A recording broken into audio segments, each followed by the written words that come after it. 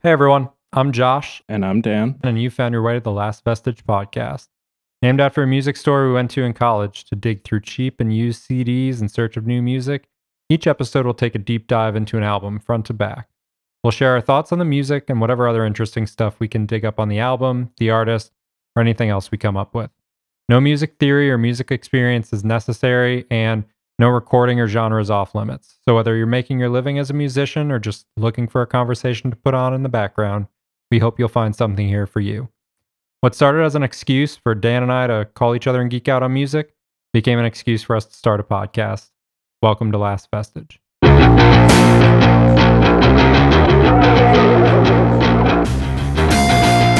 Today we're looking at the album 30 by Adele. It's her fourth full album, her others being 19, 21, and 25. She's been nominated for 18 Grammys and won 15 of them. In 2012, Adele became the second female artist to win 6 awards in one night. At the time of recording, Adele is one of 3 artists to have won all 4 general Grammys, which is Album of the Year, Best New Artist, Record of the Year, and Song of the Year throughout her careers. In short, y'all probably know a lot more about her than we do, so we're just going to jump into the episode now.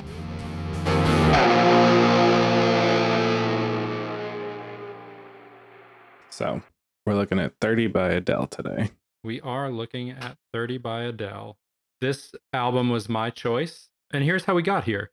So, I wanted to do something new within this year, and I wanted to do something that, I hadn't really listened to, hadn't really dug into at all.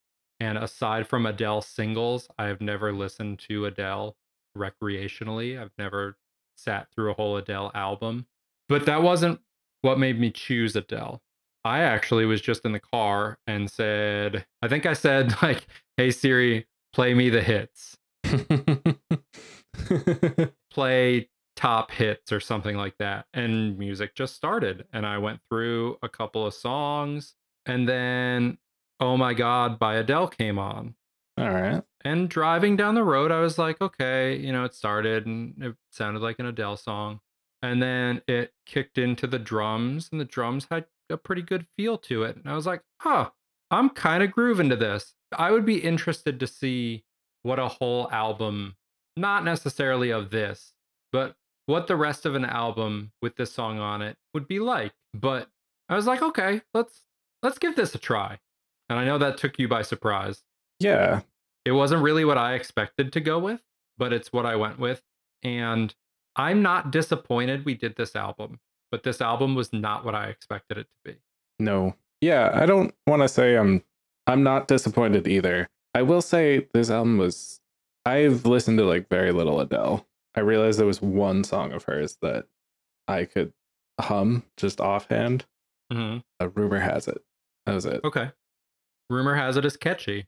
Rumor has it is catchy. I realized at one point after listening to this that I like if you asked me to hum most of her big singles, I couldn't. Okay. Just I know they exist, but I had never really gone in. Yeah, I don't know. I was surprised, but I guess I just wasn't sure what you were gonna pick at all. So That was kind of the interesting thing about this one was I had no idea what I was gonna pick. That's kind of the point of this. And I think for my next album choice, I'm going to go with an album that I objectively love just to keep mixing it up. Yeah. Because I want to keep going kind of back and forth in that way. But this actually helped me. It pushed me to go back through Adele's whole catalog. And so as we open this episode, I will say I listened to 30. Then I jumped back and listened to all of her other albums once. So I'm back to 19, listened to 21, listened to 25, then came back and listened through 30 a few more times. Yeah, for various reasons. I listened to it myself. I put it on and listened to it with my wife. You kind of went back through a couple times. I was surprised. Yeah. I mean, more than we usually do. Yes. I did go through more than we usually do, and my feelings changed a little bit from that. I still have the overarching feeling of I personally wasn't a huge fan and won't be listening to this album again. It's Yeah. definitely not finding its way into my regular rotation. I'm not going to buy the vinyl. But there are some things about this album that I get more having All right. listened to it. But before we get into that, just a recap of some songs that might jog memory for you. Mm-hmm. Off of 19, the only song that I recognized was called Chasing Pavements. Nope. And if you listen to it, it'd probably be really familiar to you. It definitely was familiar to me. It's from 2008, or the album was from 2008. From 21, we had Rolling in the Deep, Set Fire to the Rain, Yeah, Rumor Has I It. remember those songs, but I couldn't hum a melody if you like put money on it. Yeah, that's understandable. So, but whole album overview, my thoughts on it are that of all the albums, this is not Adele's best album. All right. I found 21 to be really good as Okay. far as the catalog of Adele music goes. There were some things on there that I really liked, but at the same time, I noticed the things that I really liked about it were because they almost sounded like carbon copies of other things that I really enjoy, but with Adele's voice on them. Which her voice is great. It is. Like that part, yes. She is very gifted and very talented. I cannot say that enough. But there's a song on there that sounds like These Words by Natasha Bedingfield. There's a song on there that sounds like it could entirely be backed up by the Tedeschi Trucks Band, who All I right. love Tedeschi Trucks Band. Derek Trucks is awesome, but that's not what this episode's about. Her vocals even sound a little Susan Tedeschi on it with that kind of soulful, smoky blues singer All feel. right. So that's 21. 25 was okay. It was like, it felt like a good evolution from 21. There was some more production on it, Okay. and it felt like she had even more confidence in using her voice to its full extent. All right. I didn't really mention, but 19 is the most stripped down of all of them. I don't think there's much, if any, piano on the whole album. It's actually more guitar driven with Okay. acoustic or kind of jazz box, jazz guitar, like direct to an amp, clean guitar sound, maybe a little reverb, maybe it dirties up a little bit, but not much at all. Similar to the guitars on this album. But Okay. like I said, no piano, maybe light strings here and there. Yeah. And then we have 30. And I feel like this album is music Adele needed to make from the personal therapy standpoint. Yes. I have a note And about that. I'm sure this album is good in pieces, not necessarily whole way through, but pieces of this album are good for very specific people in very specific situations or feeling a very specific way. And there's nothing wrong with that. That's not bad. But Yeah. when you're not in that place, this album is a downer. Oh my gosh. Yes. It is. Like I get writing pain into music. That's a thing that people do. Oh, yeah. It's never been my favorite thing to listen to, especially back to back. Yeah. On Apple Music, it gives a write up for some albums, especially lately. Zane Lowe does interviews with artists that come out with new albums, and it'll show some clips or some like quotes from the interview. Okay. And she did say that she had a thought of maybe I shouldn't release this album. Yeah. She said maybe I do something else. Maybe I Yeah. record another album, and this one was just for me. Maybe I should write another. And I can feel that vibe on the album. It definitely has that therapy feel to it. It's very vulnerable. It's at times very raw, but it Yeah. also does things that I personally am not a fan of in music because they feel cliche. You know, when somebody does something that you know is true and genuine and they mean it out of the goodness of their heart or out of the honesty of their heart, but it just doesn't appear that way. Yes. That's Yeah. the 100%. the spoken word stuff on this album comes across that way to me. In one track, she uses a voice memo Yep. that she Yeah. very genuinely recorded to herself, and she uses some audio of her talking to her son, and it Yeah. just feels a little cliche and almost loses some of the genuine feeling of it. No, Especially I when the rest of the album doesn't have that. It's only on one, maybe two tracks. yeah. Whereas, like, if you did a whole concept album that does that sort of thing, it would feel more cohesive. I feel like your brain would settle into that space better instead of it just being a one off Yeah. thing. I think there's a bunch of things on the album that come across like that. I was reading in Hold On, Hmm. there's a chorus bit and it's like her friends, Okay. but either her friends are really good singers or I couldn't tell that it was just like normal people. Hmm. At which point, like, what's the point? You're just kind of talking about it to add in a cool detail that doesn't. If you're going to do cool details, make them come across musically. Agreed. Let it be raw. Yeah. Strip it out. Maybe keep the room reverb or add some distance between the people and the mic so it has more of that like party feel. Yeah. And some things on this album are really, I don't want to say underproduced. Like a big one is in Easy on Me. Hmm. In the chorus, she hits like a B flat as part of the trill that I've seen it pointed out that it's like almost 50 cents sharp. Like it's not quite in the next note, but it's almost there. Hmm. And, you know, one of the big points is like, oh, you could have fixed that. And it's so good that they left it and it's human. But I came away from this album feeling like it's so overproduced, I honestly. felt that way too, in a way where the instruments specifically feel like they're drowned out. It's like Yeah. they were almost walled off from your attention. Yes. Adele Yes. sits very, very forward in the mix, which makes sense because it's an album that bears her name. I get that. Yeah. And And she's that's a not a great singer and you want criticism to to me. show that off. Yes, most definitely. But a thing I noticed more on this album than on the others, there's some of it on the others, but I feel like instrumentalists were allowed to shine on the others more than they were on this album. Yeah. Previous albums had cool little fills or moments or little solos in them. I actually had a note on 21. I Hmm. said that she does a cover of Love Song by The Cure that Okay. is all Nice. acoustic. It's great. It has a cool little acoustic solo. And I noted that it's rare to see any kind of a solo other than a vocal solo on Adele albums, but it, Hmm. I think, adds nice depth. And All then I right. also said 25 had standout musical moments. The instruments had more room to shine. Yeah.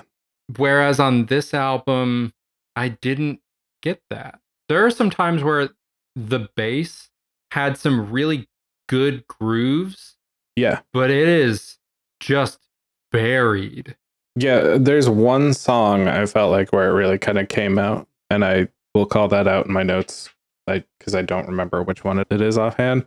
But yeah, it's buried, it's filtered, so you only hear like the lowest part of it while still being able to like distinguish notes. It's and honestly, I think you're right. He has some good fills, but listening to this whole album like front to back, one, I didn't even do that. I had to take a break. I can only listen to so many ballads and so much piano before I just had to go for a walk. Yeah, after listening to this album, I realized I essentially gave you a death sentence. It's okay. I found out ballads are not my thing, and that's a me problem. I mean, if you like them, cool, but they've never really been my jam. And I think this album, sort of in the first half, tries to change up pace a couple times, and then it just refuses to. Interesting take. To jump back, I feel like this is an album that works really well if you listen to one, maybe two songs at a time. But I felt like the bass player was playing the most bog standard soul kind of gospel inspired bass lines. And I feel like I only got that feeling after listening to the whole album. But it's just, there's some good fills in there, but for the most part, it's like exactly what you would expect. Yeah, that's my take on this album. Like I was saying, her previous albums had more room to shine, more fill, more to Yeah. contribute. Whereas this one, like you said, it feels like they're just playing it straight. Yeah. They're like, do this and then loop it. Don't Hmm. do anything else. Do not stand out. Do not. And they didn't just loop it, like they do change up fills and stuff, but it is just the most it might as well be at that point. Yeah, it's like instead of up down once, they cut it in half and went up down twice in the same period of time, Yeah. but didn't really change much. Yeah. Or they pedaled a note a couple times instead of holding it. Yeah. Then they bounce back and forth between that.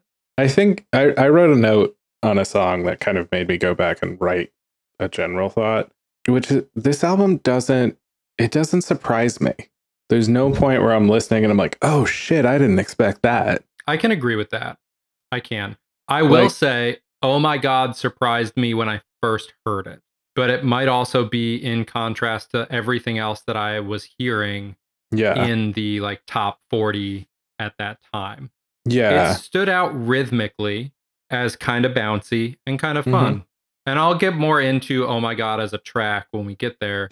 But as it sits in the mix, I agree. There was nothing on this album that took me by surprise.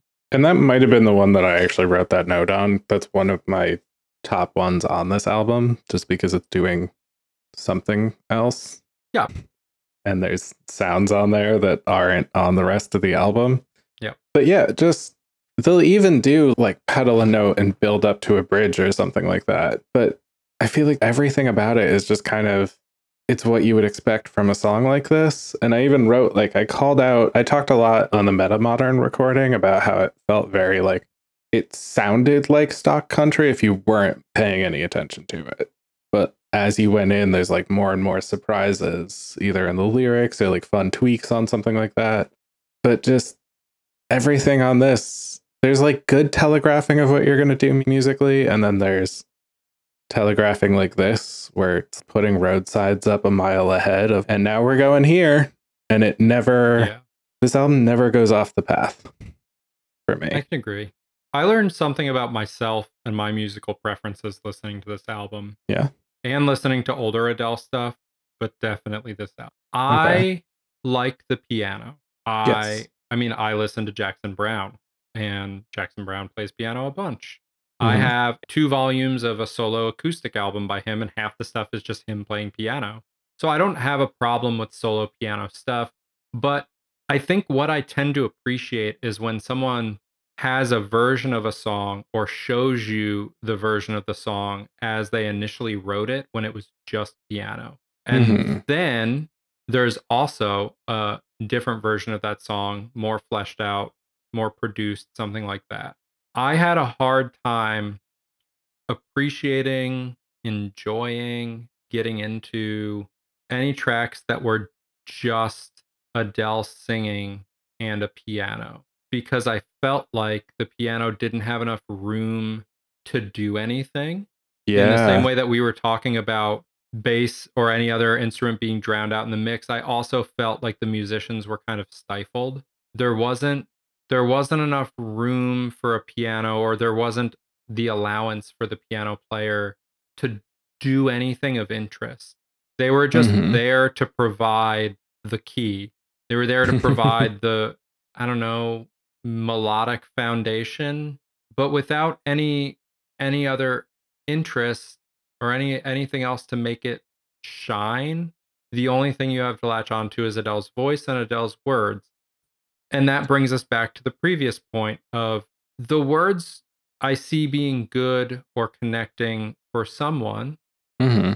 but not for everyone. It's like how in the early 2000s, a lot of parents didn't understand any appeal in new metal, but everyone in late middle school, high school loved them some Linkin Park and Stained and Puddle of Mud and Smile Empty Soul, and the list goes on and on and on. And there's a Yep. reason in that. Yeah. It has to do with the resonance of it. It's the same thing like Nirvana blew up in the 90s because a whole movement started based off of the outcast feeling Yeah. that punks and grunge kids felt. And I get all that. So I understand the appeal in the themes, but just me listening to especially a ballad track of just solo piano, which in my mind typically stands out as an acoustic track or a solo piano track as a B-side or a later EP release. Having Yeah. that be the sole version of the song and it being a song I can't really relate to was really hard for me to like. Yeah. It was. No, I'm with you. I think I felt very similarly on that. And it's weird because I don't know, I find myself going to funk and soul songs a lot. And a lot of this album is inspired by that. But I just couldn't get to it. And it felt, even the ones that try and go there more, it just, something about it kind of felt like it just sanded all the edges off. Yeah, I commented that there was something lacking pretty often on track Yeah. notes. There was, I liked this, or the feel of this song is there, but there's something missing to really sink the hook in. It feels like they're really relying on Adele's voice to get it across and for you to connect to, which are, again, like her voice is incredible on this whole album. But if you're not connecting to the lyrics along with it, it's going to be a harder time. You know, part of that you're already kind of removed from, and just it feels like that's what they have going for it.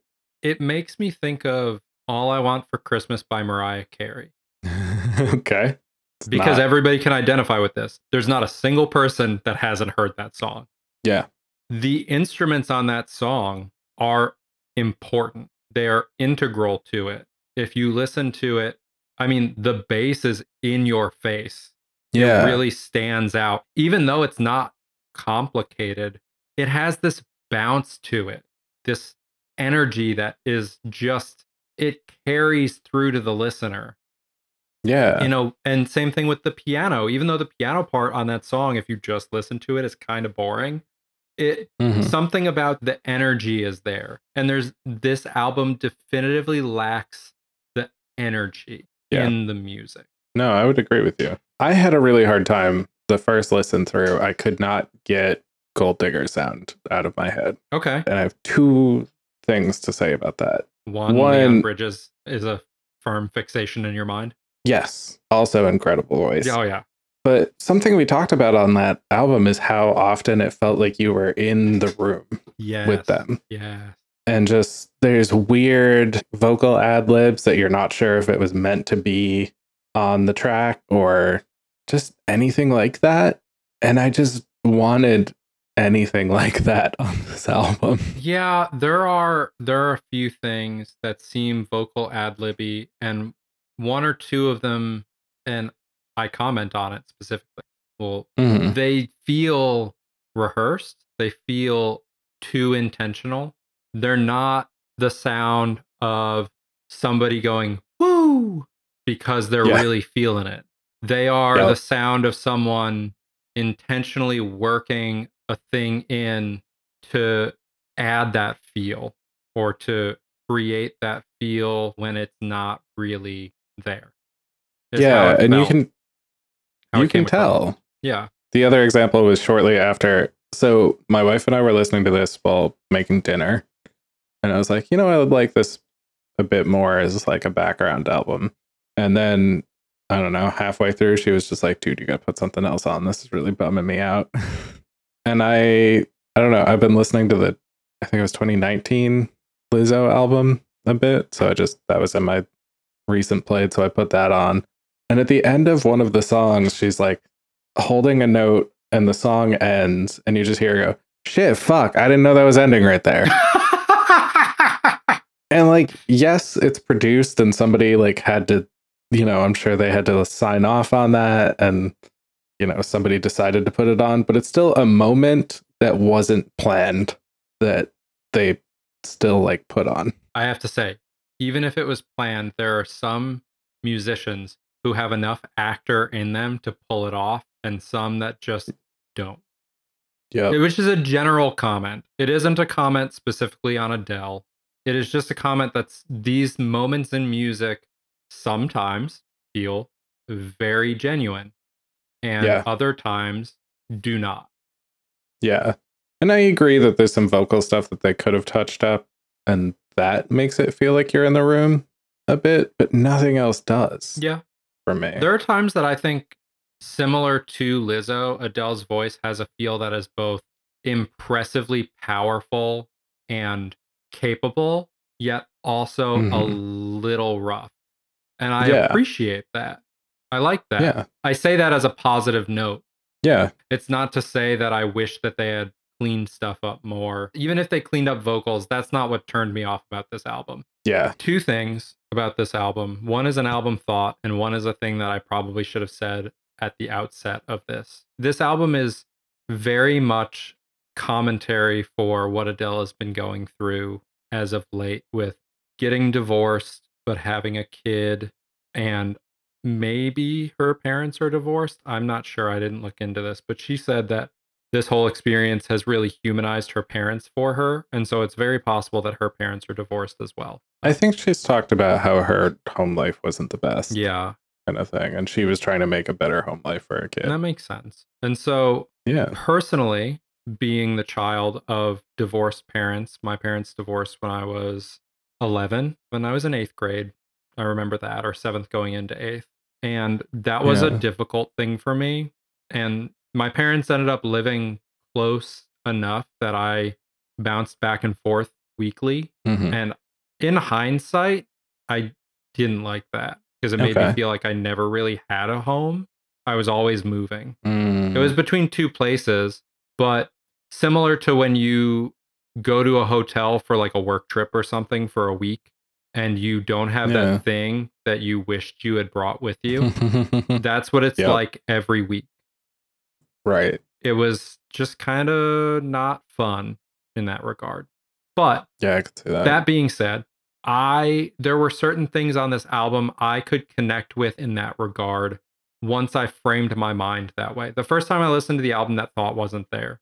But then after skimming through notes and thoughts that she had in that, like quoted from that Zane Lowe interview, her saying she thought that this album might really help somebody going through, and she lists off a few situations of depression, anxiety, having divorced parents, going through divorce yourself.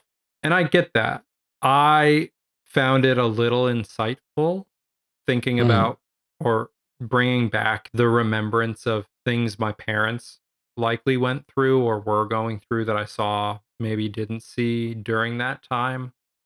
Yeah. So I personally had some different thoughts on the album because of that. But at the same time, I will say those thoughts, that kind of retrospective, didn't ultimately make this a good album to me. Yeah. There was some insight, there was some depth of thought brought about by it. Yeah. But that more made me see that different music works for different people. And it reminded me of a time when I was much younger, 14 probably, maybe 15. I was working in a body shop just as like a janitor, essentially, just sweeping up floors, taking out trash, things like that. And All right. it was the time that Blink 182's Stay Together for the Kids was Yeah. popular. And that was a song that I understood. I was Mhm. still fairly fresh off parents getting divorced. Thematically, I got that song. All And right. one Yeah. of the guys in the body shop was like singing it and making fun of it and talking about how it's whiny. And it just didn't sit right with me. Yeah. So even though this album doesn't connect with me in that way, I don't identify with it. I do not think any less of it because of that, because Mhm. I can see that there's more to this album than just it being music or it being talented singing. There's a Yeah. vulnerability to it that somebody's probably going to connect with. And I respect Oh that for yeah. that person Yeah. because I have had emotionally difficult or emotionally challenging and complex life experiences at an early age that I get in that regard. So, bringing that to the table for a second listen, there were more things that stood out on this album than did on first listen. Okay. I mean, we've said it before. This is our opinion, and people can agree or disagree. Yeah. Kind of the whole point of doing this is to try and talk about through like what we noticed, what we heard, what worked and what didn't work for us. Yeah. And that means if it worked for you, then great. Yep. And that's good. Like that's, yeah. It's We ultimately kind of just want people exploring to, new stuff too, which right. We really just want people to think about what they're listening to. And if you think about it and you like it, then awesome. yeah. The other thing that I wanted to say that fits in here is Mhm. a thought I had on the album was that this album doesn't feel musically, thematically cohesive. You brought up Gold Digger Sound, and there's definitely that influence in here, but it doesn't flow throughout the album. It's kind of interspersed, but every other track or track, and then a gap of a different style of just straight Adele kind of piano stuff back into Yeah. that Gold Digger sound, Motown, or even earlier than that, 40s sound, Andrew's Sisters sound, Yeah. that sort of thing. But it doesn't feel like it all ties together. No, and it There's doesn't no feel, flow. Like you said, these tracks stand out or these tracks work individually, but as an album, it doesn't feel like an album outside of being vulnerable Adele confession. yes. Yeah, I was going to say, it doesn't feel like the lack of cohesion is the point. No, It's not Gex. nothing is Gex. No, one thing this album didn't make me think of is Gex. But like that's, sometimes that lack of cohesion is the point, and that's not even it here. Nah. So it doesn't flow like, some albums that I think are more well constructed like that, and then it doesn't not. I don't know. But should we get into it? I think we should get into it. I We're think we've pretty far into it already. yeah, we've talked a lot, and that'll probably cut down our initial commentary on tracks. But at the end of it, I think we have more overarching thoughts than we do track thoughts. Yeah. Because our overarching thoughts relate to a lot of the tracks on their own. Mhm. So I will likely find myself reaching back to comments I've already made and just saying, this is that thing that I didn't like, or this is that thing that I thought could feel different. There are some things that I will say work. Yeah, totally. I will not say that it was all bad, but No. strap yourselves in, kiddies, because it's about to get real. I think in some ways this album was hard for me because it's not, I guess I do this more with movies than I do with music, but I can really like a really bad movie because there's like something there, even if the whole time you're like, this sucks. But that's not what this album is. No. I mean, There's not ultimately, this enough- album doesn't suck. It's hard to No, say this not at album all. sucks. No, I would not say that at all. But in some ways, I think that made it almost harder for me to listen to because it wasn't doing it for me, but it also wasn't, nothing is standing out as like the problem on this, aside from just, it's a lot of ballads at a piano Yes. with the rest of the instruments turned down. Yeah. Yeah, I can agree with that. So But- the album opens with Strangers by Nature, Yeah. which feels like an intro to me. It doesn't feel like a track. Yeah. I mean, it even ends with her saying, like, all right, I'm ready, or something like that. Yes. It's a song length intro. It clocks in at Yeah. 3 minutes and 1 second. I liked the vibe on this one. In retrospect, I wish there was maybe not more of this kind of vibe, but I don't know. She's doing something on this that feels more put together than some of the rest of it. Yeah. And so this track to me, especially on second listen, reminded me of the feel of Justin Timberlake's 2020 Experience. Okay. Have you listened to that album? Oh, yeah. Okay. It had that because of the kind of string sweep, going for a retro feel, like a vintage feel, while also having some modern vibe to it. It just kind of had that Yeah. bit. I guess I was taken aback just because I feel like that 2020 Experience had changes in sound. Okay. more Yeah. than Yes. this. And I agree. Yeah. That album, I say it reminds me of. I didn't say it's comparable to. I Yeah. really enjoy that album. Interesting twist that album does that this album doesn't do is each track seems to have two movements. Yeah. definitively transitions mid-track. It was a really interesting thing to do. Yeah. This track does feel like it transitions. It doesn't just stagnate. This specific one, Strangers by Nature, feels like it moves in a way other tracks on this album don't. Yeah. I love the Judy Garland vibe on it. I can agree with It's really that. cool.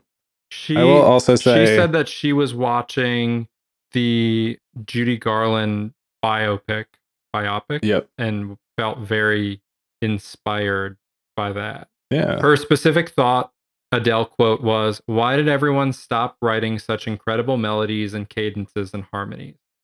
Yeah. Which is a good thought, a good Yeah. question. I also want to point out that she worked with, and I'm probably going to mispronounce this name, Ludwig Göransson. I think that is how you pronounce this? it. This is the only track she worked with him on, though. I know. There's another track later on that sounds so much like a joint of his, but it's not. For listeners, he worked with, I think I always want to call out the Childish Gambino on a couple albums, but he did the Black Panther soundtrack and he's doing Mandalorian right now. He did Mandalorian. He also did Book of Boba Fett. Right. His soundtrack works great. Huge The fan. soundtrack work is really good. He definitely has a distinct signature. I have a hard time not hearing Black Panther vibes within Mandalorian and especially Book of Boba Fett. Yeah. But that's not a bad thing because I think in terms of feel, he's trying to create a similar feel and that's why that's there. But his work with Childish is great. Like we've said, we'll get a Childish episode. This track had me hopeful. Yeah, I get that. So apparently the outro humming is in the same tune as All I Ask from 25. Okay. Interesting tieback. I didn't catch that. Yeah. I quickly listened to it and yeah, that's the tune. I mean, I skimmed 25, I skimmed 21. Yeah, the organ that this opens with. A really cool vocal thing that I saw is in verse 2. There's a line, it's like I'm noticing everything a little bit more, and she somehow puts like 100 syllables into noticing everything. Interesting. And that I thought was great. Like, I kind of wish there had been more of that on here. Yeah. Because it's just a nice little touch. Yeah, she definitely knows how to use her voice. Yeah. She does. It is a strength, a very definitive strength. That's all I have on Strangers by Nature. Do you have closing thoughts on that track, or I don't? That brings us to Easy on Me, which the transition between songs. This is that time where I feel like the transitions are hard. This sweeping retro feel track, the vibe it creates just drops. Yeah. It doesn't feel like a smooth transition. And it moves into a song that I think is okay. I thought Easy on Me was okay. I know it's a single and I get what she's getting at. This is that track or one of those tracks where having a connection to divorced parents matters in understanding some of the track. But I still think that this is more in line with a song she needed to make to therapize herself. Yeah. If music is your therapy, sometimes things like this, you really just have to get it out. Agreed. And there are lines in it that I think really resonate, but I cut you off. What were you going to say? The opening metaphor is great, honestly. I wrote that down. I agree. Music therapy is good. Actual therapy is also good if you can afford it. Agreed. I will say. Completely agree. Just wanted to put that out there real quick. Do both. But yeah, I really love this opening metaphor. I think when the song starts, it works for me. Yeah. I don't know.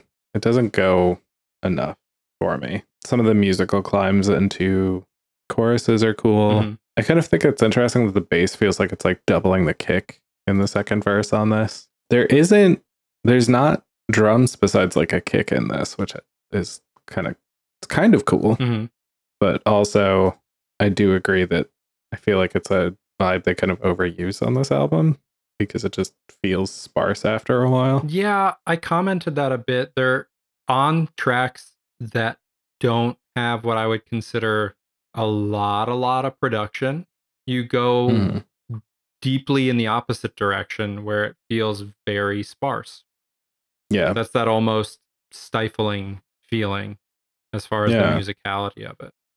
Which I guess there's something to be said for her trying to work through a divorce and managing to get that feeling into the album.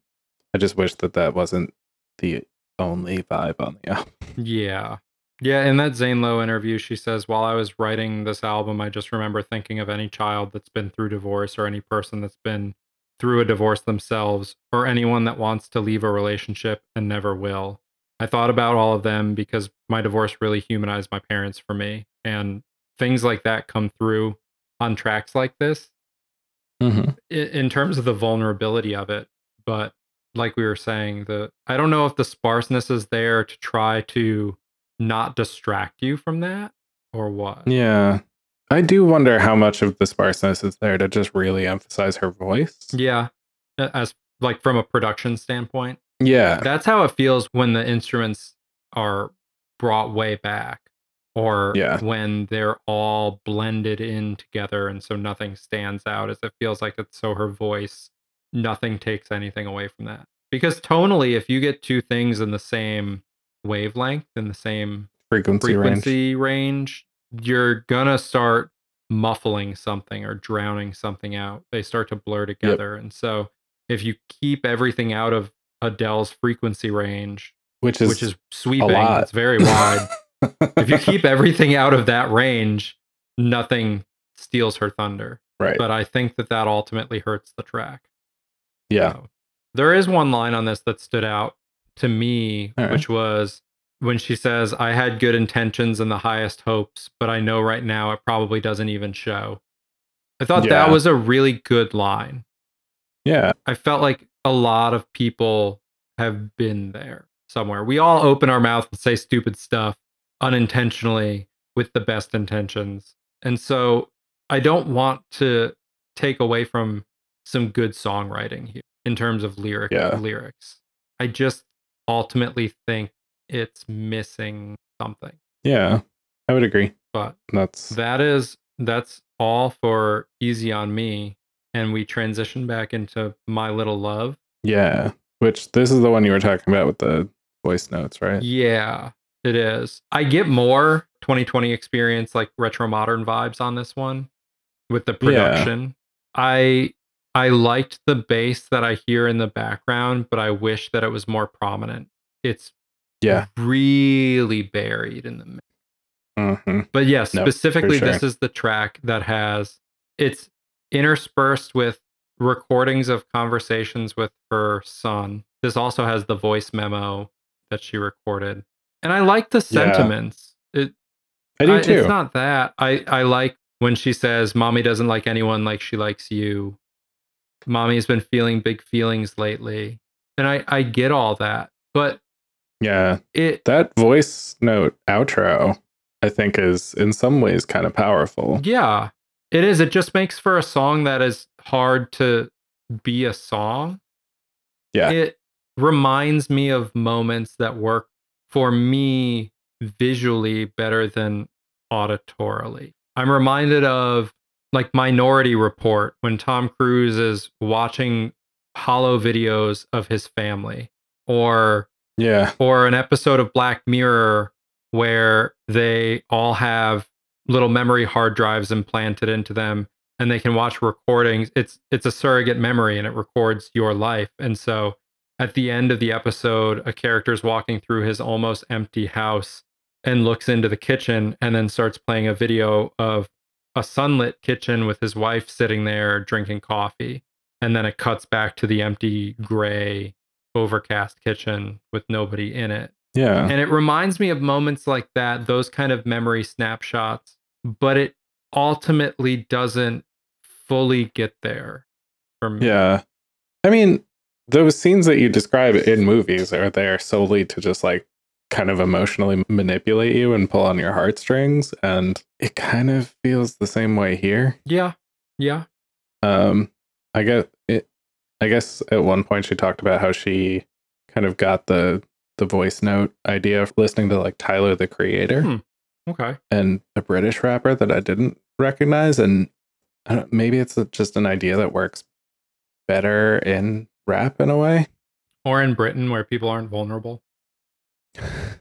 That's true. I forget that she's British. Just watch the show British People Problems. Really interesting listening to British people talk or complain about lack of vulnerability and stuff like that.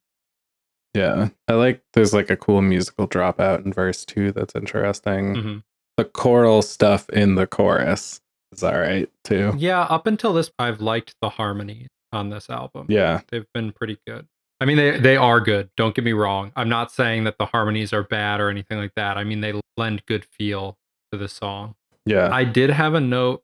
Specifically, I had this thought when she sings Mama's Got a Lot to Learn, Teach Me, and some of the other things. I said that even when I imagine my own mom feeling this way, it still lacks something that connects with me. And then I also wrote, maybe she'd appreciate it more. Like maybe this is a Maybe. song for my mom, not so much for me. Maybe. And then I feel like the vulnerable voice memo, hitting on what you were saying, it does feel very real. And it makes the song come across more as art than just a song if you give it a chance. As far Yeah. as art, I do believe this song stands better than just as recreational music. Yeah.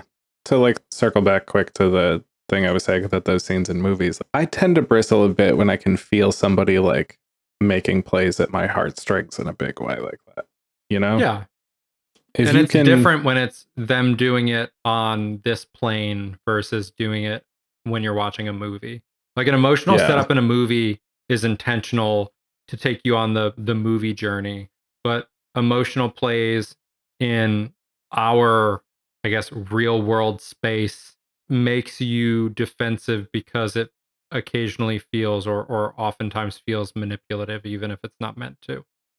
Yeah. And I guess in a movie you need some of that just to kind of set the emotional stakes Yeah. a bit. You know, you don't actually have all that much time, so you got to kind of do it. But yeah, I don't know. I find that I tend to kind of bristle sometimes when I feel somebody reaching that hard. Mm-hmm. That's all I had for My Little Love. It fits the retro vibe and feel, but it's a unique one. Yeah. And so the next track is Cry Your Heart Out, which opens. It's a new mood. It's a new mood, but I definitively do not like these harmonies. I just will be upfront and say this track and other tracks on this album that have these very altered to try and replicate the sound of retro recorded harmony singing feel. It feels too honky. Not Okay. not honky slang for country person. Honky like a goose. Yep. I don't like it. And it sounds like she's trying to replicate the harmonies for a song like How High the Moon was by Mary Ford and Les Paul. You can find it on the album The Hitmakers. Two words ended with an exclamation mark. There are other songs like Sitting on Top of the World and a few others. Les Paul and Mary Ford really pioneered a lot of recording and engineering things. I mean, Les Paul was one of the pioneers of the electric guitar, but Right. Mary Ford I wouldn't go as far as to say she was the first because that would be shooting from the hip, but she was one of the early adopters of recording and layering your vocals for harmony instead of recruiting 3 or 4 other people to sing with you. She would just pre-record vocal layers. And because of that effect on the vocals, it gets this washed out kind of sound. I would recommend you listen to How High the Moon for I a did. cool not you. I mean, That's great that you did. But I recommend anybody go check out How High the Moon for a cool historic reference on what vocal layering feels like. But Dan, do you get what I mean by it sounds like Yeah. that, but it's not a good recreation? Yes. This is just really nasally. It's too nasally for my liking. Yeah, it's actual, like, for real obvious vocal manipulation on her voice in this one, or somebody else's. I think it's hers though. Um I I kind of liked it, and I don't know how much of it is just it's a new vibe, Yeah, but I get that. It's not for me, but I can see it yeah, being for someone else. yeah. I don't know. I thought it was interesting. Yeah. This one feels like we took the filter off the bass. Yeah. We're just brought it up more in the mix. I'm not sure which, but Yeah, I did think that this track had some nice jazzy bits in there. Some of it still felt buried in the mix. Still not a fan of that. yeah, But I hear what you're saying. The bass on Cry Your Heart Out specifically sounds more prominent. The yeah, rhythm section though, it overall drums and everything still feels a bit restrained. Still yeah, does. But again, a track that I feel like it's good for somebody. yeah. It did sound like they were doing bass chords at the end, Mhm. which I thought was cool. But Get some like Thundercat going. yeah. I had just noticed the bass like actually doing You something know, interesting you on bring that up. this. I would be really interested to see Adele do something with a few other like really prominent musicians Yeah. because I her voice is fantastic and I would be really Hmm. curious to see what kind of interplay gets developed if you bring in titans of other instruments. Thundercat's a great Yeah. example. I don't know, bring in a really versatile guitarist like Slash or John Mayer.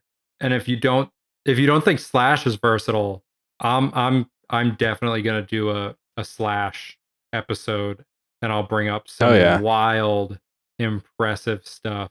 That man impressed BB King, and that's saying something. There's a live performance where BB King brings on something like 8 or 9 guests, and Hmm. everyone on the stage was shocked first that Slash was there, and then was blown away by his ability to just meld into any genre you throw at him. But bring Yeah. somebody like that, Yeah. and I would love to see the outcome because I think it would be really good, and I think it would overcome a lot of the hangups I have with this album. Yeah. And I mean, there's even, I was talking about this with Matt at one point, and I mean, a lot of musicians bring in session musicians, but there's like, I mean, like all of Motown was done by session musicians, and they still let everybody shine in a real way. Whereas this one just feels so, Wasn't most of Motown stuff the Wrecking Crew though? The yeah, Muscle Shoals. right. But they weren't anybody's specific band kind of No, thing. but what I'm saying is like those guys were Yeah, they were they're incredible. yeah, there's a whole documentary on the Wrecking Crew and their ability to really step a track up a couple notches was widely apparent. But I But I do get just, what you're saying and I'm not saying that no session musicians of today exist that are of that caliber. So I get where you're going with this. I just thought it was funny that you yeah. reference like one of the most well-known backing session groups in existence. Yeah, I mean, I reference them because they're the ones that I know because most of them are not well known and you can't find much info. It's true, you really can't. That's Which is, unless the only thing that you can find is the collection or the catalog of stuff that they worked on. I would like to see her with more musicians that are kind of in a group setting, I Yeah. guess. Not a let's feature Adele. Yeah, I'm not saying I want Adele to take a back seat. That's not it. Yeah. I just want her to occasionally take a step back. Yeah. I'm sure she like I've sung before. Sometimes you want to rest. I'm sure she wouldn't hate the rest. Probably not. Like sometimes it's cool to see something else step up. A really good example is uh it it stopped me in my tracks. It was maybe the Grammys. The year was Mhm. 2009. Or maybe it was Why? 2008. What? No, I think it was actually 2009. So Carrie Underwood performed at a music awards show, and Okay. her guitarist for that show was an Australian-based guitarist no one had ever heard of at the time, named Orianthi. She has since had a couple solo albums, done some interesting stuff. She's okay. I, she's got some good stuff, some cool stuff. Mhm. But that moment, Carrie Underwood at one point in the song like steps back and lets Orianthi solo. And she, growing up as a guitarist, was very, very heavily influenced by Carlos Santana. She plays a similar guitar. She was also really influenced by Steve Vai and other intensely virtuistic guitar players, virtuos. Maybe that's not the word I'm looking for, but virtuoso guitarists. So Yeah. she steps up and just shreds the bejesus out of the guitar. Just plays an Okay. awesome but really fitting for the style of the song solo in a way that I was on a work trip at the time in a hotel room, just kind of background watching this. And then I just stopped everything I was doing and watched it because this All person who right. was not at all on the bill just captivated the entire audience with that section of that song. Mhm. But then Carrie Underwood stepped back up and, did Carrie Underwood's thing. And she's a fantastic singer and did great work with the song. But it's sometimes cool to see moments like that where the singer steps aside and lets someone else take it for a moment. And Yeah. yeah, I want more of that in this because Yeah. without that, it feels very one dimensional Yeah. and it just leaves me wanting something else. No, I'm with you on that. So, They could even do the singer steps back and then proceeds to play an amazing guitar solo, I mean, that'd but be not cool too. everybody is Prince. No, not everybody is Is that? that. I think I'm good. Yeah, that's all I had for Cry Your Heart Try Out, your heart. which brings us to Oh My God, the song that brought us all here in the first place. I like this song. It's got a cool intro. This song also, this is like one of the ones on the album that has a different vibe. It does. It has a really different vibe. And I think that this song, in a way, defies my typical thought of Adele is at her best when she's relying on her vocal ability. Because this song has quite a bit of her not really leaning into her vocal power, but it Mm, also shines because it allows some rhythmic diversity. It yeah. allows the instruments to kind of take me away for a little bit. Yeah. The drums are I, great on this song. yeah. I think it's even kind of interesting too that it feels like they sampled her voice and used that as some of the instrumental work in here. Yeah, Maybe I'm wrong, I could see that. I but think I can pick up on some of that. it's like you can get a quick sample of somebody singing a note and then play it like a synth, and Yeah, that feels like what we're doing here. yeah. They made good Um, use of her voice. yeah. So I really like Yeah, that in the intro. It's kind of very sampley feeling on this one. it is. I can agree with that. I do think in the chorus it goes a little too hard. Like without lyrics, I couldn't understand shit about what they were saying. The chorus in this. Yeah, It just is, it's like layered to the point of nonsense. yeah. It's a very busy song, made to feel even more busy by the sparseness of the rest of the album. Yeah. But it Although I works did as a like, single. It definitely yeah, is very singleable. I think especially in the outro when they bring chorus lyrics back Mhm. with kind of new stuff and do like a play off back and forth. I thought that was very cool. Yeah, I agree. The breakdown of the song reminded me of, and I know that it's kind of a reach, but my mind does this from time to time. The breakdown kind of gave me a like Beyonce Single Ladies feel in terms of Okay. the rhythmic syncopation and things like that. It just kind of had that like more danceable feel. Yeah. I They think don't even this have is the somebody example. playing. I'm sorry, what'd you say? It doesn't even feel like they have somebody playing like an electric bass on this one. Mhm. Like it's all like sub bass. Yeah. It and I think this is the track that a lot of people are using when they're trying to justify Adele needing backup dancers. And I Okay. can get that. That's a thing going on the internet. Like people will play Adele snippets and dance along to them, and it'll be Hmm. like their Adele backup dancer tryout. And I can see like I said, this song feels danceable in a way that most of this catalog does not.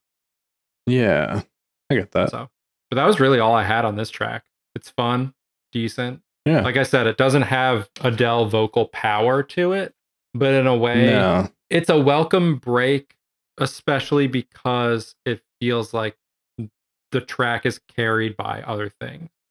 Yeah. So that is all I have on Oh My God.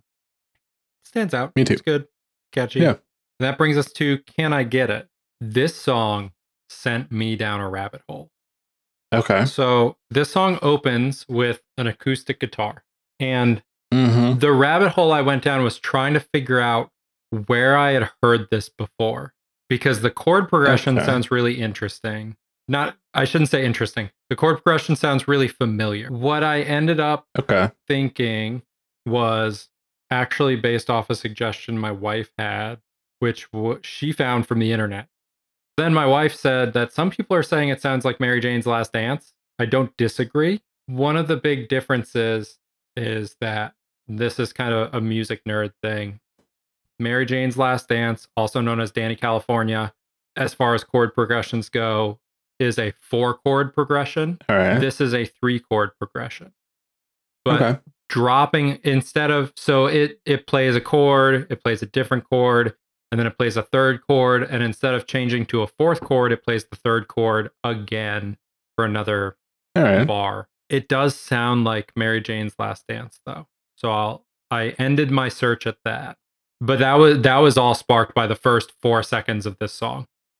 And before getting into any other thoughts, I will step aside and ask, what did you think of this song? What did you think of Can I Get It? My first note on the guitar was anyway, here's Wonderwall. Which it isn't so much that. I just wasn't expecting the solo guitar sound. I wasn't either up until this point on the album. Yeah. What I then wrote was actually it sounds more like Whitey Ford's about to tell me what it's like. Yeah, I mean, it's No reaction to that. I didn't it was hard for me to react because like I said, when I was going down my rabbit hole, I actually when I do these things, when I try to match stuff up because it matches in my mind, I go to the song Mhm. and I A B comparison them. Yeah. So what it's like wasn't similar because it's individual notes mostly, Yeah. but I also can completely get the comparison of saying Whitey Ford's about to tell me what it's like. I get that.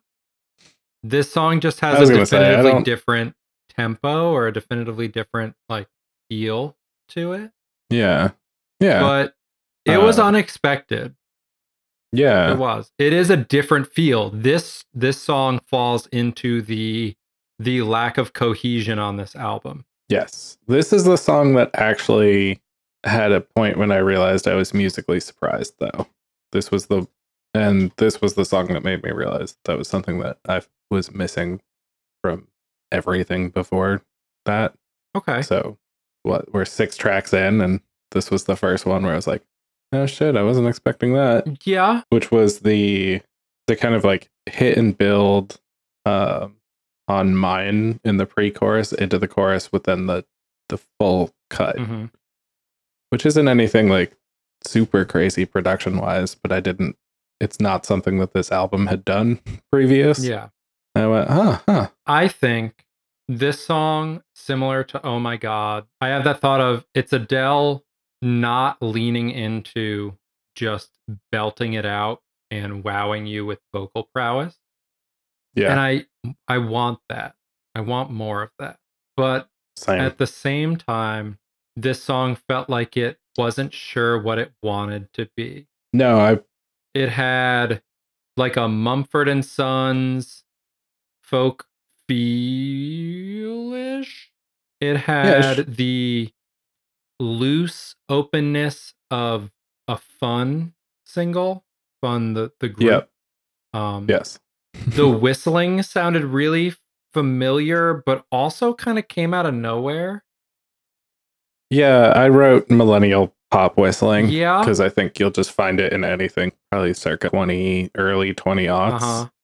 or 20, like, I don't know. I commented that about the acoustic bits. They sounded like aughts pop. Yeah. Uh, Maybe not like 20 aughts, but like the whistling is just very like 2013, yep. 14, 12, somewhere in there. Yeah. And then the horn. So the horn broke me in terms of like musical comprehension of this song.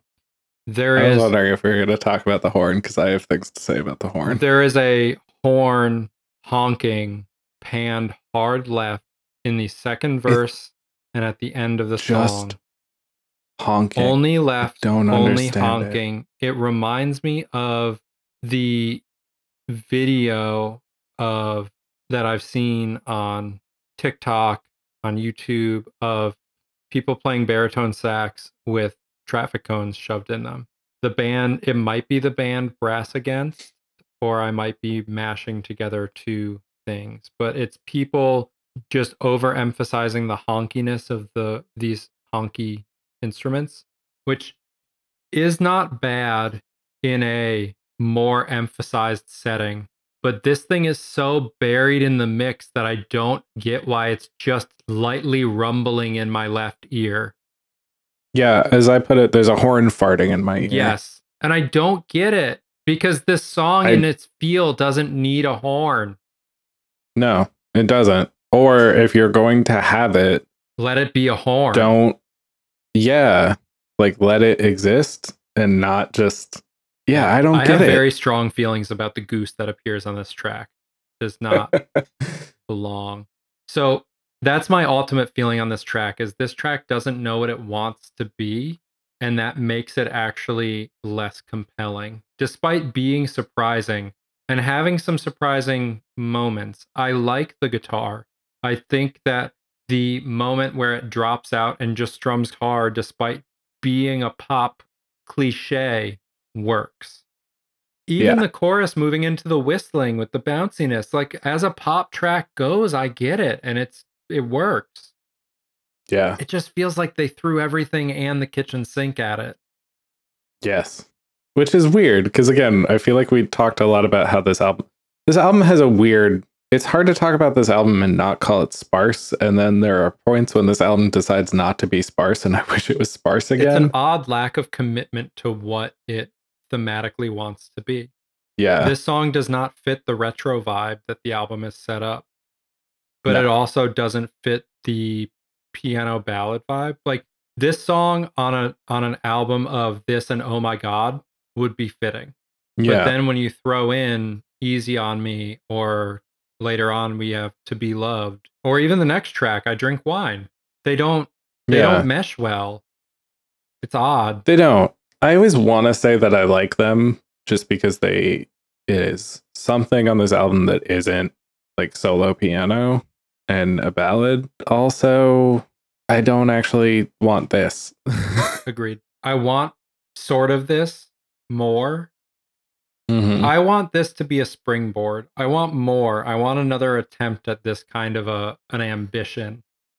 Yeah. And I hope that maybe when we get 34 or 35 or whenever Adele decides to make a new album, maybe we get there. 32? I don't know. But maybe this is a growing thing.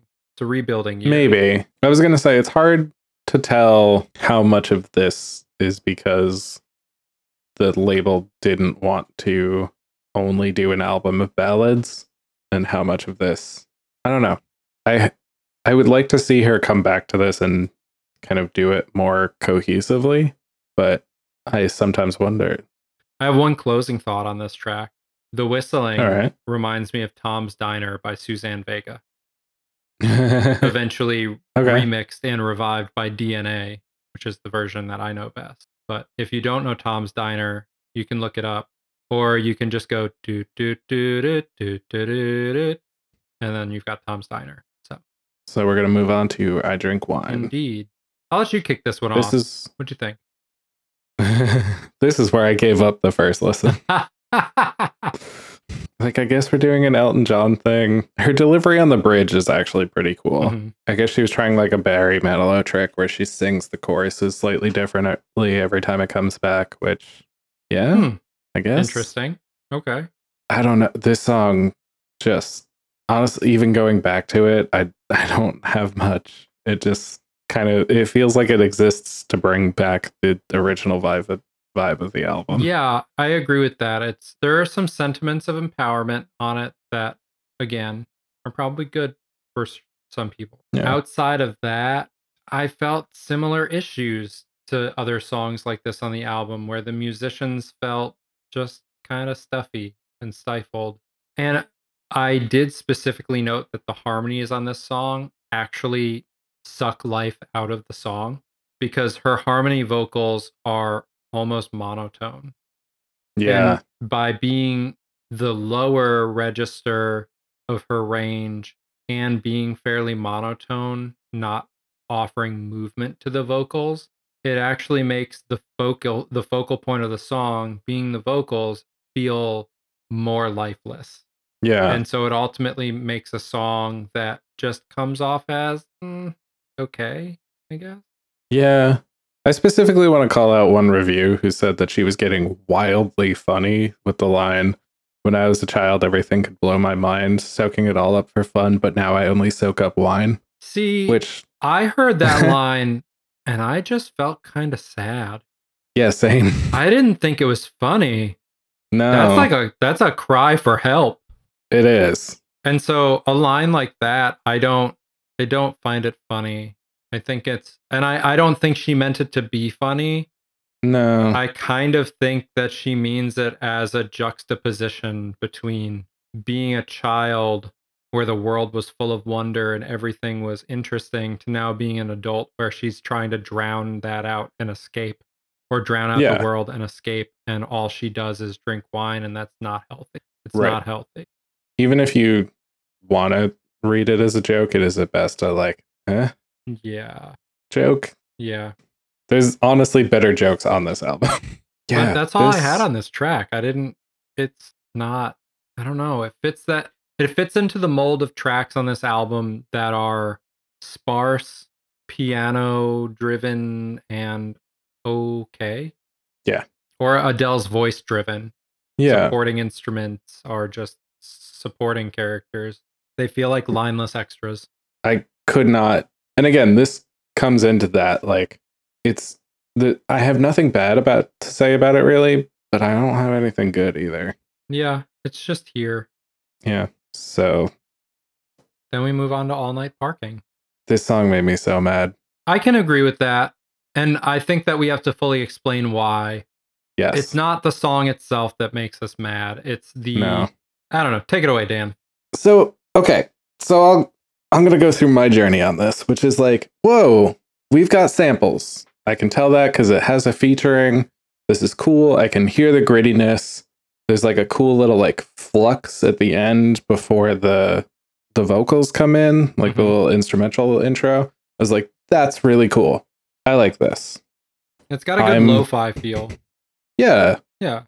I'm a sample nerd, so I'm like, let me check out what Errol Garner song she was sampling. At which point, Who Sampled points out that it is not a song that she is sampling. It's a song that somebody else sampled because this whole song, no, I will say they gave the guy Reddit credits, but even in reviews of this album, I could only find one review that mentioned it, and I read, I don't know, 5 of them. This is just somebody else's song. Yes. Yes, it is. To the point where I even noted, I was like, man, there's like a weird dropout of like the sub, and it happens halfway through a verse, and it just kind of comes back in. It doesn't fade back in. It doesn't make sense placed in the song to me. That's weird. Mm-hmm. And then I looked it up, and it says, oh, Adele's All Night Parking samples Joey Pecorano's Finding Parking from 2017. Mm-hmm. And then I hit play to see where the sample was, and it's just the song. Oh yeah, it's like she heard the song and then just started singing over it and was like, ooh, I can do this. Yeah. I think they put some like choral synth in the chorus that's not there, maybe. Do And you I will think say Errol? this Do you think Errol Garner did the mix on it? no. Okay. Finding Parking, the Joey Pecorano song, samples No More Shadows by Errol Garner. Oh. So you can continue to trace it back, but that makes it even weirder that okay. So to be clear, Adele gives writing credits on this song. But I find it weird that the width is for the sample that the song that she just bought samples. Yeah. It's an odd collection, and this gets us back into like sampling and music copyright and things like that. Maybe by some copyright agreement she had to put with Errol Garner but only give songwriting credit to other people. I don't know. Yeah. But what I think happens is it takes a track that on its own sounds really good Yeah. and makes what initially sounds good on the track sound bad. Yeah. And Yeah. I think this, part of being a music producer is wanting people to buy your beats and like rap over them or sing over them. Yeah. So I'm not saying like, I get that that's kind of the income stream here, but something about the fact that it name checks Errol Garner and like I said, I read and watched a bunch of reviews of this album, and one of them mentions this Joey's name. One of them. So it's not even really like he got a lot of exposure from this. Yeah, that's weird. That's weird to me. I hope they paid him a bunch of money. I also hope that. I do. I don't. So, my take on this track is that when you listen to just the instrumental, the track Finding Parking, Yeah. it sounds jazzy in that like improv kind of like flourishes and trills.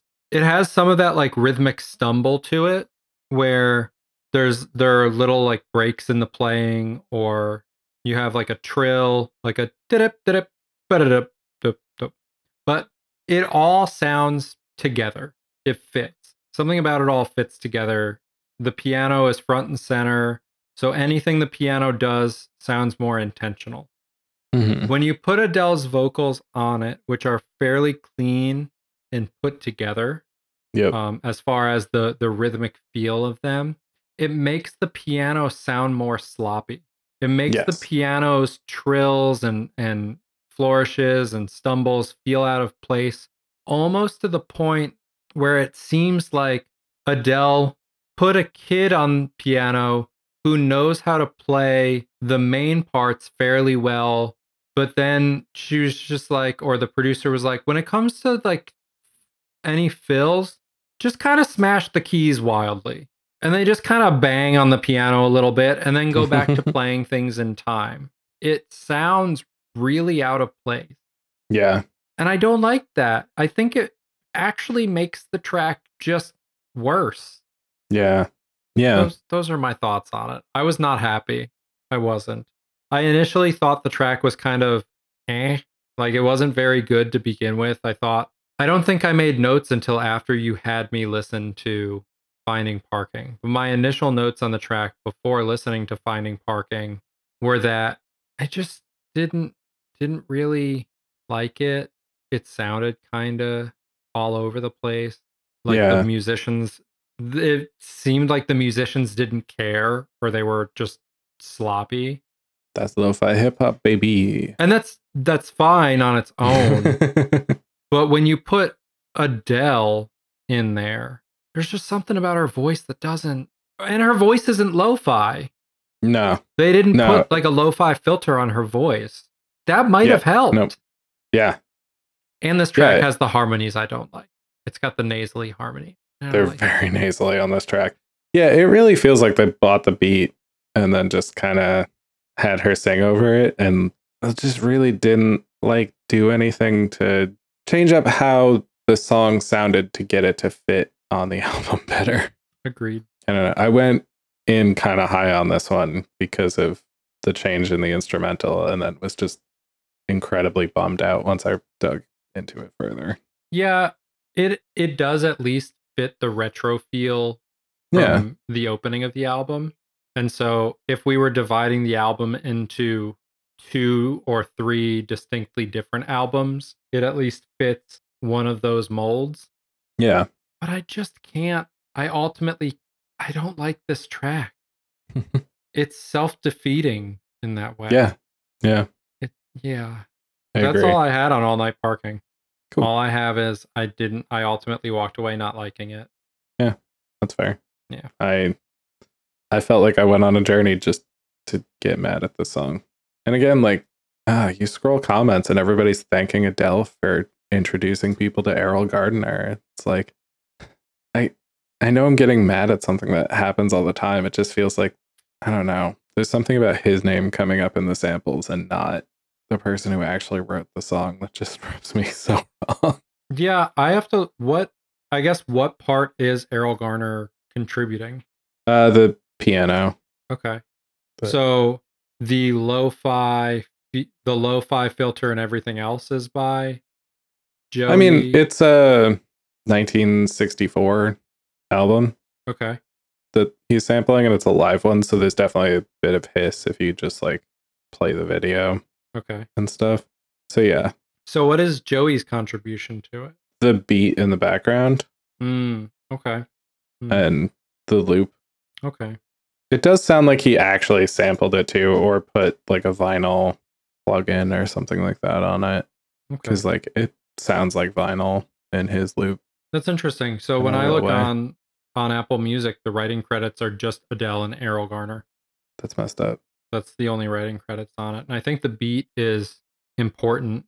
Yeah, especially when it's almost like the entire track has already been curated for you. Yeah. I think that would be important to call out. It's odd that it's not. Yeah. Very odd. But So moving that on moves us to into Woman Like Me, which I think fits the mold of kind of it straddles the mold of kind of not adventurous, but modern sounding, or trying to kind of be like fit a modern sound, if you can define a modern sound at this moment, because we're kind of all over the place. yeah. But also being that just straight Adele tune, because it starts out pretty stripped down. It does. I've heard this formula a lot.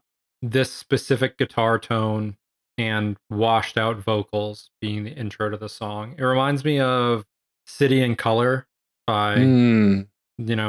Dallas Green of Alexis on Fire has a side project he calls City in Color.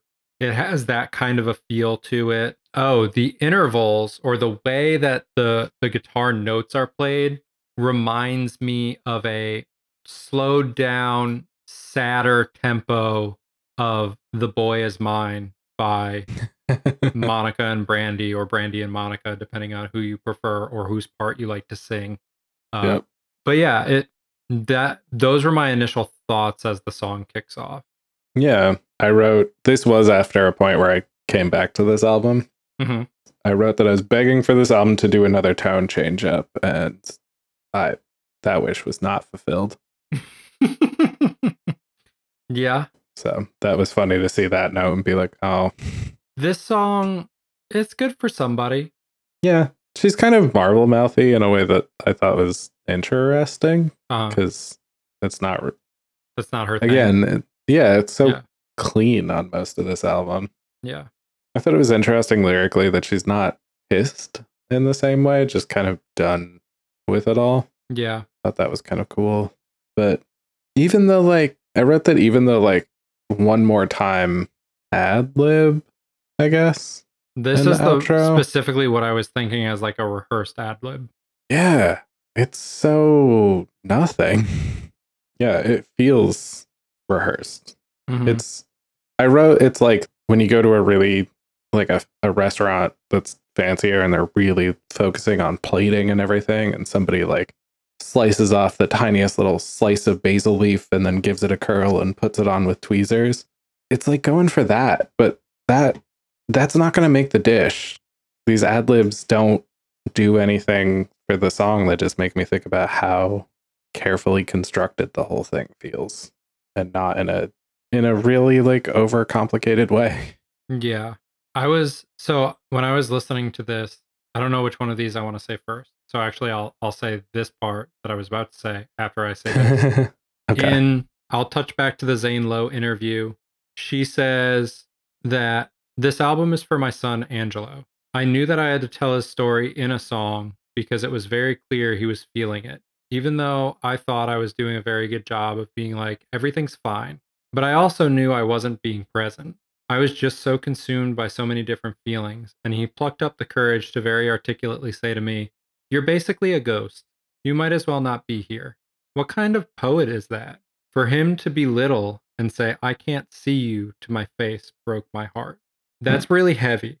That is. I say that in juxtaposition to a thought my wife had listening to this album, specifically during this song or when this song closed. She said, I wonder how it feels to be her son and have an album that's just mommy dogging on daddy. Yeah. And that hit me in a very different way. Again, Yeah. having listened to parents do that. You could say some kind of justification of maybe this song isn't about him or maybe this song is about some other guy, but it can't be. It's not. It's Oh, no, it's about him. and I think she even says it. yeah, and so it's one of those things where that's a hard pill to swallow. Yeah, it's a disguised diss track, Yeah. maybe, Yep. but it's a diss track It for is a diss sure. track. I ultimately found it lacking something. It has empowerment, it has strength to lend to someone, but musically I found it it's sparse. It's just kind of too stripped out. And then Yeah. like you said with the ad-lib vocal at the end, I thought the end felt like they didn't really know how to end the song, so they just faded it out. Yeah. It just Yeah. fades out. The track itself, they pull the instruments back and then they just start fading the whole track out. And then it ends. That's it. It just felt kind of lazy, Yeah. kind of without direction. And it's just Yeah. that's how it left me feeling at the end. I totally get that. The track was Woman Like Me, by the way. I don't think we Yes. mentioned the track. But yeah, And that, yeah, it's okay. yeah. Well, Yeah, it's another one I don't have a lot of notes for because it just is. it felt like they were kind of finding ways to make the album longer, Yeah. Yeah. which I guess it's an album coming in at like an hour, but I don't know. Yeah, it's 58 minutes. It's just shy of, which isn't a bad album length. It feels adequate. We've listened to shorter albums. There definitely exist shorter albums, but I feel like you could lose a couple tracks on this, and probably, but the last two tracks are like 6.5 minutes long each. yeah, true. So when you start cutting tracks, you start cutting a lot of meat pretty quick Yeah. on some of the tracks. It's a 12-track album. I mean, I feel like the last couple tracks are the ones that people, at least like reviews, I feel like were calling out the most. Like for as far as good tracks. Yeah. Hmm. Interesting. Yeah. A lot of people seem to really like the back half of this album. Hmm. Again, piano ballads are not my thing, so I Yeah. can't speak to it really Some of being my favorite. some of my complaints on the later tracks are that they do the same things that I found issue with in earlier tracks with muted musicians and just the feel is not there. Yeah. I think that's actually a good transition into track 10, Hold On, because this is another piano heavy intro. Half the song is the very sparse piano instrumental side that we've been talking about. Yeah. It's sparse, it's got some echoey call and response on it. I really liked that, actually. Yeah. There's like the secondary vocals sound far away in a real way that I thought was actually kind of interesting to hear on this. I could see that. It is a different effect that isn't used so much. I did note though that this feel kind of drags the album down. Like one or two songs like this, you can pick the feel back up, but this album kind of ebbs and flows between vintage the vintage situation and trying to kind of lift a mood and then kind of tanking it with this. Yeah. Yeah, I don't know. I said these tracks or tracks with this kind of a feel are vulnerable, but they're a downer if you're not already feeling this way. So Yes. Yeah, for sure. this This song is where or this track has build to it. it There's does. a definitive transition. Yeah. This is the one where she talks about how she got a chorus of her friends Oh, okay. come in and sing. Mm-hmm. Her whole thing. The thing they're singing is what my friends used to say to me. That's why I wanted them to come in and sing it rather than an actual choir. Could you tell? No, I couldn't. Same. I didn't. I mean, it's a nice sentiment. It's a great sentiment, but it again just feels so overproduced that it's cool to hear, but if I have to be told that in your music, why didn't you make it stand out more, I guess? Yeah, or just maybe don't say it. So I thought on my listening that I liked the build, but the build suffered from the same issues of the other instrumental stuff where it's overproduced, which ultimately leaves the music feeling a little flat. Yeah. Something about the music is less impactful. So then while listening to it with my wife said that this song feels disingenuine and that when this song, when it builds and the bass comes in and everything, it feels like the turning point of a commercial. She said that once you got the bass and the drums coming in and everything, just imagine an AT&T commercial or a Verizon commercial where it overlays with a vocal of now more than ever, connection is important. Get a free phone with any family plan. It's like she said it's the post-pandemic heartstring pull that really does it. It just doesn't feel right. So that sent me, well, she was almost convinced it was in a commercial. So then she just took to the computer and started digging. And it's actually how this song was debuted before this album even released. Oh. It is. And you can Google exactly this. Kindness, the greatest gift, Amazon holiday ad. And it's two neighbors in a city, and one's younger, one's older. And the younger one seems pretty depressed. And the older one hears on the radio that anxiety is peaking around the holidays. And at the end of the ad, she sends her a bird feeder because the younger one saw her feeding birds in the park and was kind of, I don't know, took notice of it. Yep. And it does exactly what my wife was describing, where when it starts off with the soulful, sad sparseness to really play up the depression. And then once she receives the Amazon package is when the drums and the bass kick up. And that's when you get that heartstring lift feel. Oh, this is one of those commercial song is how it really feels. And I think it feels that way because of the excessive production. Yeah. It's just my personal last thought on it was I just want any other bass part on this song. The bass feels so flat and lifeless. This is the one where I was like, this is what this bass player has mostly been playing on this whole album. Yeah. It's just drowning. Yeah. It's not smothered in the mix. I can't like this song. I can't. Yeah, and if you're gonna smother it in the mix, like, I don't know, play the bass through the piano more or something. But like, yeah, because the way the bass feels, it's like it wants to be more prominent. Yeah. In part, in playing, in tone. I just can't. I can't with this one.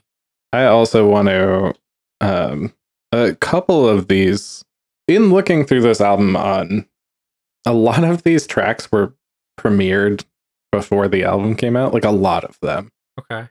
Which I kind of have my own thoughts on just doing a press tour where you leak the album in parts to different outlets, but it feels like the songs were created to exist on their own. Yeah. Not as an album. Which I think kind of might be the case with this, but yeah. this one got previewed for Vogue, who I think is the worst offender of this from the stuff that I read, where this song was described as a joyous anthem. Is it? Like, maybe eventually, but for most of it, I just wrote, like, this is your joyous song on this album? I want a live version of this song where you get more tone from everything going on. Yeah. I would like to hear that. I think that if you give some more voice to everything else going on in the song, it might liven it up. Yeah. The Vogue article also described My Little Love, the one where she has a bunch of voice notes from her son as having a sexy 70s groove, which isn't wrong, but let's not use those words for that song. I think it does a disservice to sexy 70s groove. Yeah. Yeah, hold on. Just doesn't do it for me. It does. But that moves us into To Be Loved. And I think this should have been the last track on the album. Yeah. I don't necessarily mean the album needs to stop here and not continue on, but I most definitely think the last two tracks could have been flipped. I would agree with that. This has that like really distinct closer feel. It's the summary. It's the conclusion. Yeah, even lyrically, it's kind of there. Yeah, it's a song all about the most definitive line of the whole song is "Let it be known I tried." Yes. Yep. It's definitely for someone. It's definitely therapeutic. It has a lot of the characteristics that I realized I don't really like in a standalone song. But as the last track on an album, it would be okay. Yeah. As not the last track, it feels like a different statement to me. Yeah. And this was the track that I listened to that I had that thought of. Solo piano stuff for me is a specifically sought out thing versus an original recording kind of thing. Yeah. Yeah, if she had released like more full versions of these and then kind of done stripped down piano ballads, that might have been kind of cool.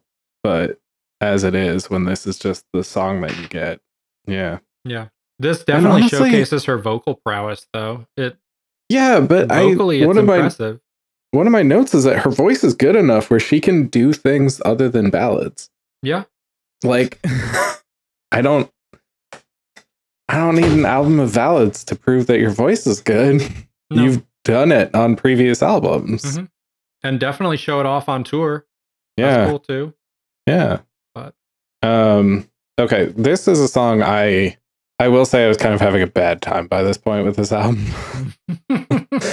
Yeah, when you put another slow piano ballad, it's like the BPM is like 103 or something like that. Uh-huh.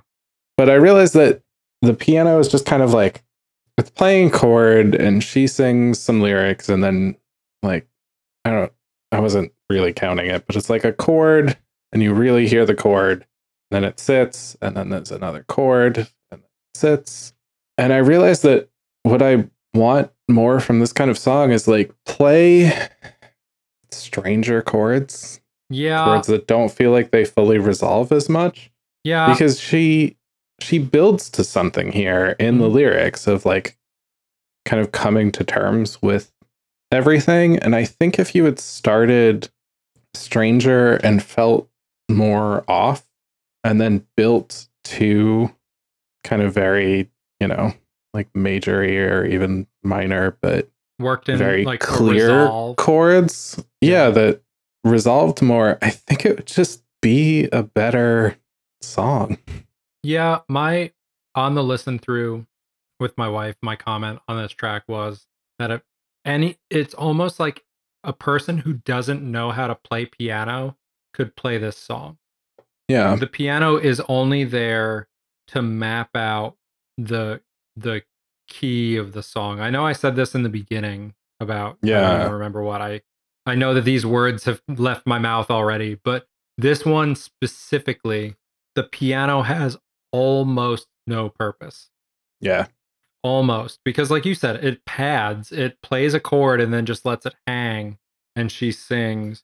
which lends more attention to the message of the song and Yeah. Adele's vocals, but mostly the message of the song, the declarative nature of it. And I get that, but that's why I say it feels so much like the last declaration, Yeah. the closer, the Adele saying all she has to say. She's laid the cards down. This is it. Yeah. But it also feels like the post breakup montage music of a Hallmark movie. You're gonna do a search and find a I mean, Hallmark it movie very that well might be. Adele is everywhere. is this. Is the It just thing. it had that quality of background music while somebody's, I don't know, walking through the city after their breakup, reflecting on things. Yeah. And that's not bad, but the fact that my No. mind went there made me kind of feel like the music was lacking something that my mind had to fill in. Yeah, I think that's why, I don't know, her vocals are so impassioned on this. I feel like I know she plays, I think, guitar and piano. It almost feels like they just like took her take of, obviously they like, I don't know, cleaned it up or something, but it just feels like they took her like sketching out a song piano and just used that as the piano. And it's like, if you're going to overproduce an album, at least like try and tell a story with the production instead of just like doing a song where the music just sits. Yeah. I see if you look at writing credit on this album, it's split halfway through Okay. between I'm pulling it up now so I can actually quote who it is. But the first half of the album, aside from the Ludwig track, it is between I know that somebody the from Salute worked on this album. so if you look at Oh My God is credited to Max Martin and Shellback. Okay. But beyond that, Greg Kurstin did the front half of the album, the first Mm, or a couple like 4 or 5 songs. And yeah. then on the back half, it is credited to Dean Josiah Cover. And it's interesting that there's that split between front half and back half of album. Yeah. I find it odd that people are saying they prefer one half to the other. Because Yeah. I think the tracks are pretty evenly split between Greg Kurstin and Dean Josiah Cover. Those are the two prominent names across it, aside Yeah. from a Max Martin track and Errol Garner track, a Ludwig Göransson track. But I'm wondering who. To Be Loved just feels a little like it needs something else and a little Yeah. like it's sitting in the wrong spot on this album. Yeah. No, I totally agree with that. I think my thing is that I know she's working with talented producers on this. It just, I must wish they would have stepped out of the way a bit more. Yeah, I don't know if it's that they need to step out of the way. I don't know if we needed a more cohesive production instead of having a couple different people working in different sections. I'm not sure exactly what it needed because I had no part in the process, but there's something going on here that I think negatively contributes to the overall album. Yeah. But Um, so moving into the final track, Love is a Game. yes, this brings us back to that sweeping vintage feel. Yeah, she bookends it with kind of Judy Garland invoking songs. Yeah, but to bookend what almost feels like a completely random jumble of songs at times doesn't feel necessary. Yeah. That's why I say we could swap this and To Be Loved. Love is a Yeah. Game could have been the second to last track, and I would be equally as pleased, Hmm. equally as accepting of it. Yeah.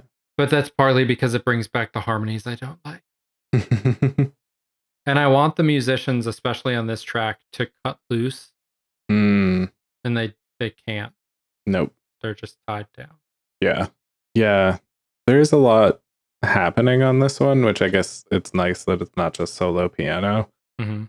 I did like that she was singing like lower in her register than she usually does. Hmm. But yeah, it really just think by this point I was just kind of, she's very talented vocally, but that doesn't hold through like a 12-track album for me. I can agree. It doesn't keep me invested for a 12-track album. Yeah.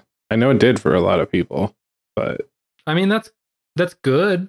yeah. I'm glad people are finding music that they like Yeah.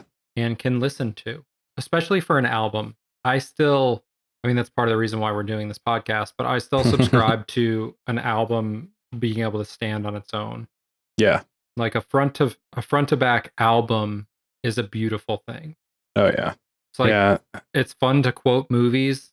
It's fun to imagine individual scenes or show your friends individual scenes from movies, but ultimately to be able to make a movie instead of just make a sketch comedy bit is an accomplishment in of itself. Yeah. Yeah. I just I don't know. I wanted it to go, I wanted parts of it to pull back, and I wanted parts of it to go so much further. Yeah. Yeah. This song had an air of old Christmas recordings to it. It does. Something about it, like all the qualities of it, just felt like that. I don't know. The song just ultimately feels eh. My total encompassing thoughts are the song was just kind of eh. And then the bass kicks up and it all kind of comes up and then fades out. And then we're just done. The album just ends. Yeah. Love is a game for losing. And then that's that. Or love is a game for fools to play. That's it. Yeah. And I ain't fooling. What a cruel thing to self-inflict that pain. I guess lyrically it's a closer. I just looking now, her last lines are I love me now like I loved him. I'm a fool for that. I know I'm gonna do it again like I did then. So lyrically it's growth and closure. And I guess if you consider wanting to end on a positive note instead of a declarative finality, Yeah. it kind of gives that uplift, but it also lends itself to the disjointedness of the album. Yeah. So you could dig in and you could artistically justify and say, ultimately, people are disjointed. We're a mess, just like Adele says that she's a mess. And we are such a blend of feelings, emotions, wants, needs, etc. that this album lends itself to that. And you could arguably make a case for that. Mm. But musically, as far as like a whole vibe, a whole feel, I'm just left wanting more cohesion. Yeah, same. I'm just wanting more. Yeah. Yeah.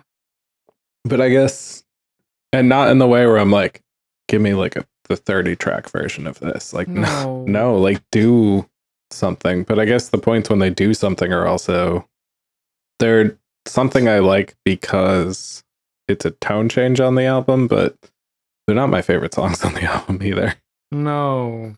So, yeah, I guess I just don't, this is not an album for me. I guess is kind of where I come around on it, and that's okay.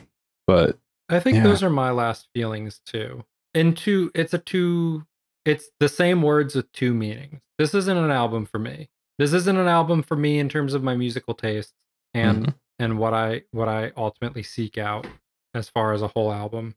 But on top of that, the sentiments on this album ultimately aren't an album for me. Yeah. And I'm okay with that. Yeah. Not everything has to be for everybody. No. But I think that it's good to have something. Yeah. For somebody. And that's it for today. Thanks for listening. We know everybody asks you to do this, but if you could subscribe on the podcast platform of your choice, or even just tell a friend that you think would be interested in checking us out, it really does help. So thanks very much in advance for that. If you have suggestions, you can email us at lastvestagepod@gmail.com. Thanks very much, and we'll see you in 2 weeks. Bye.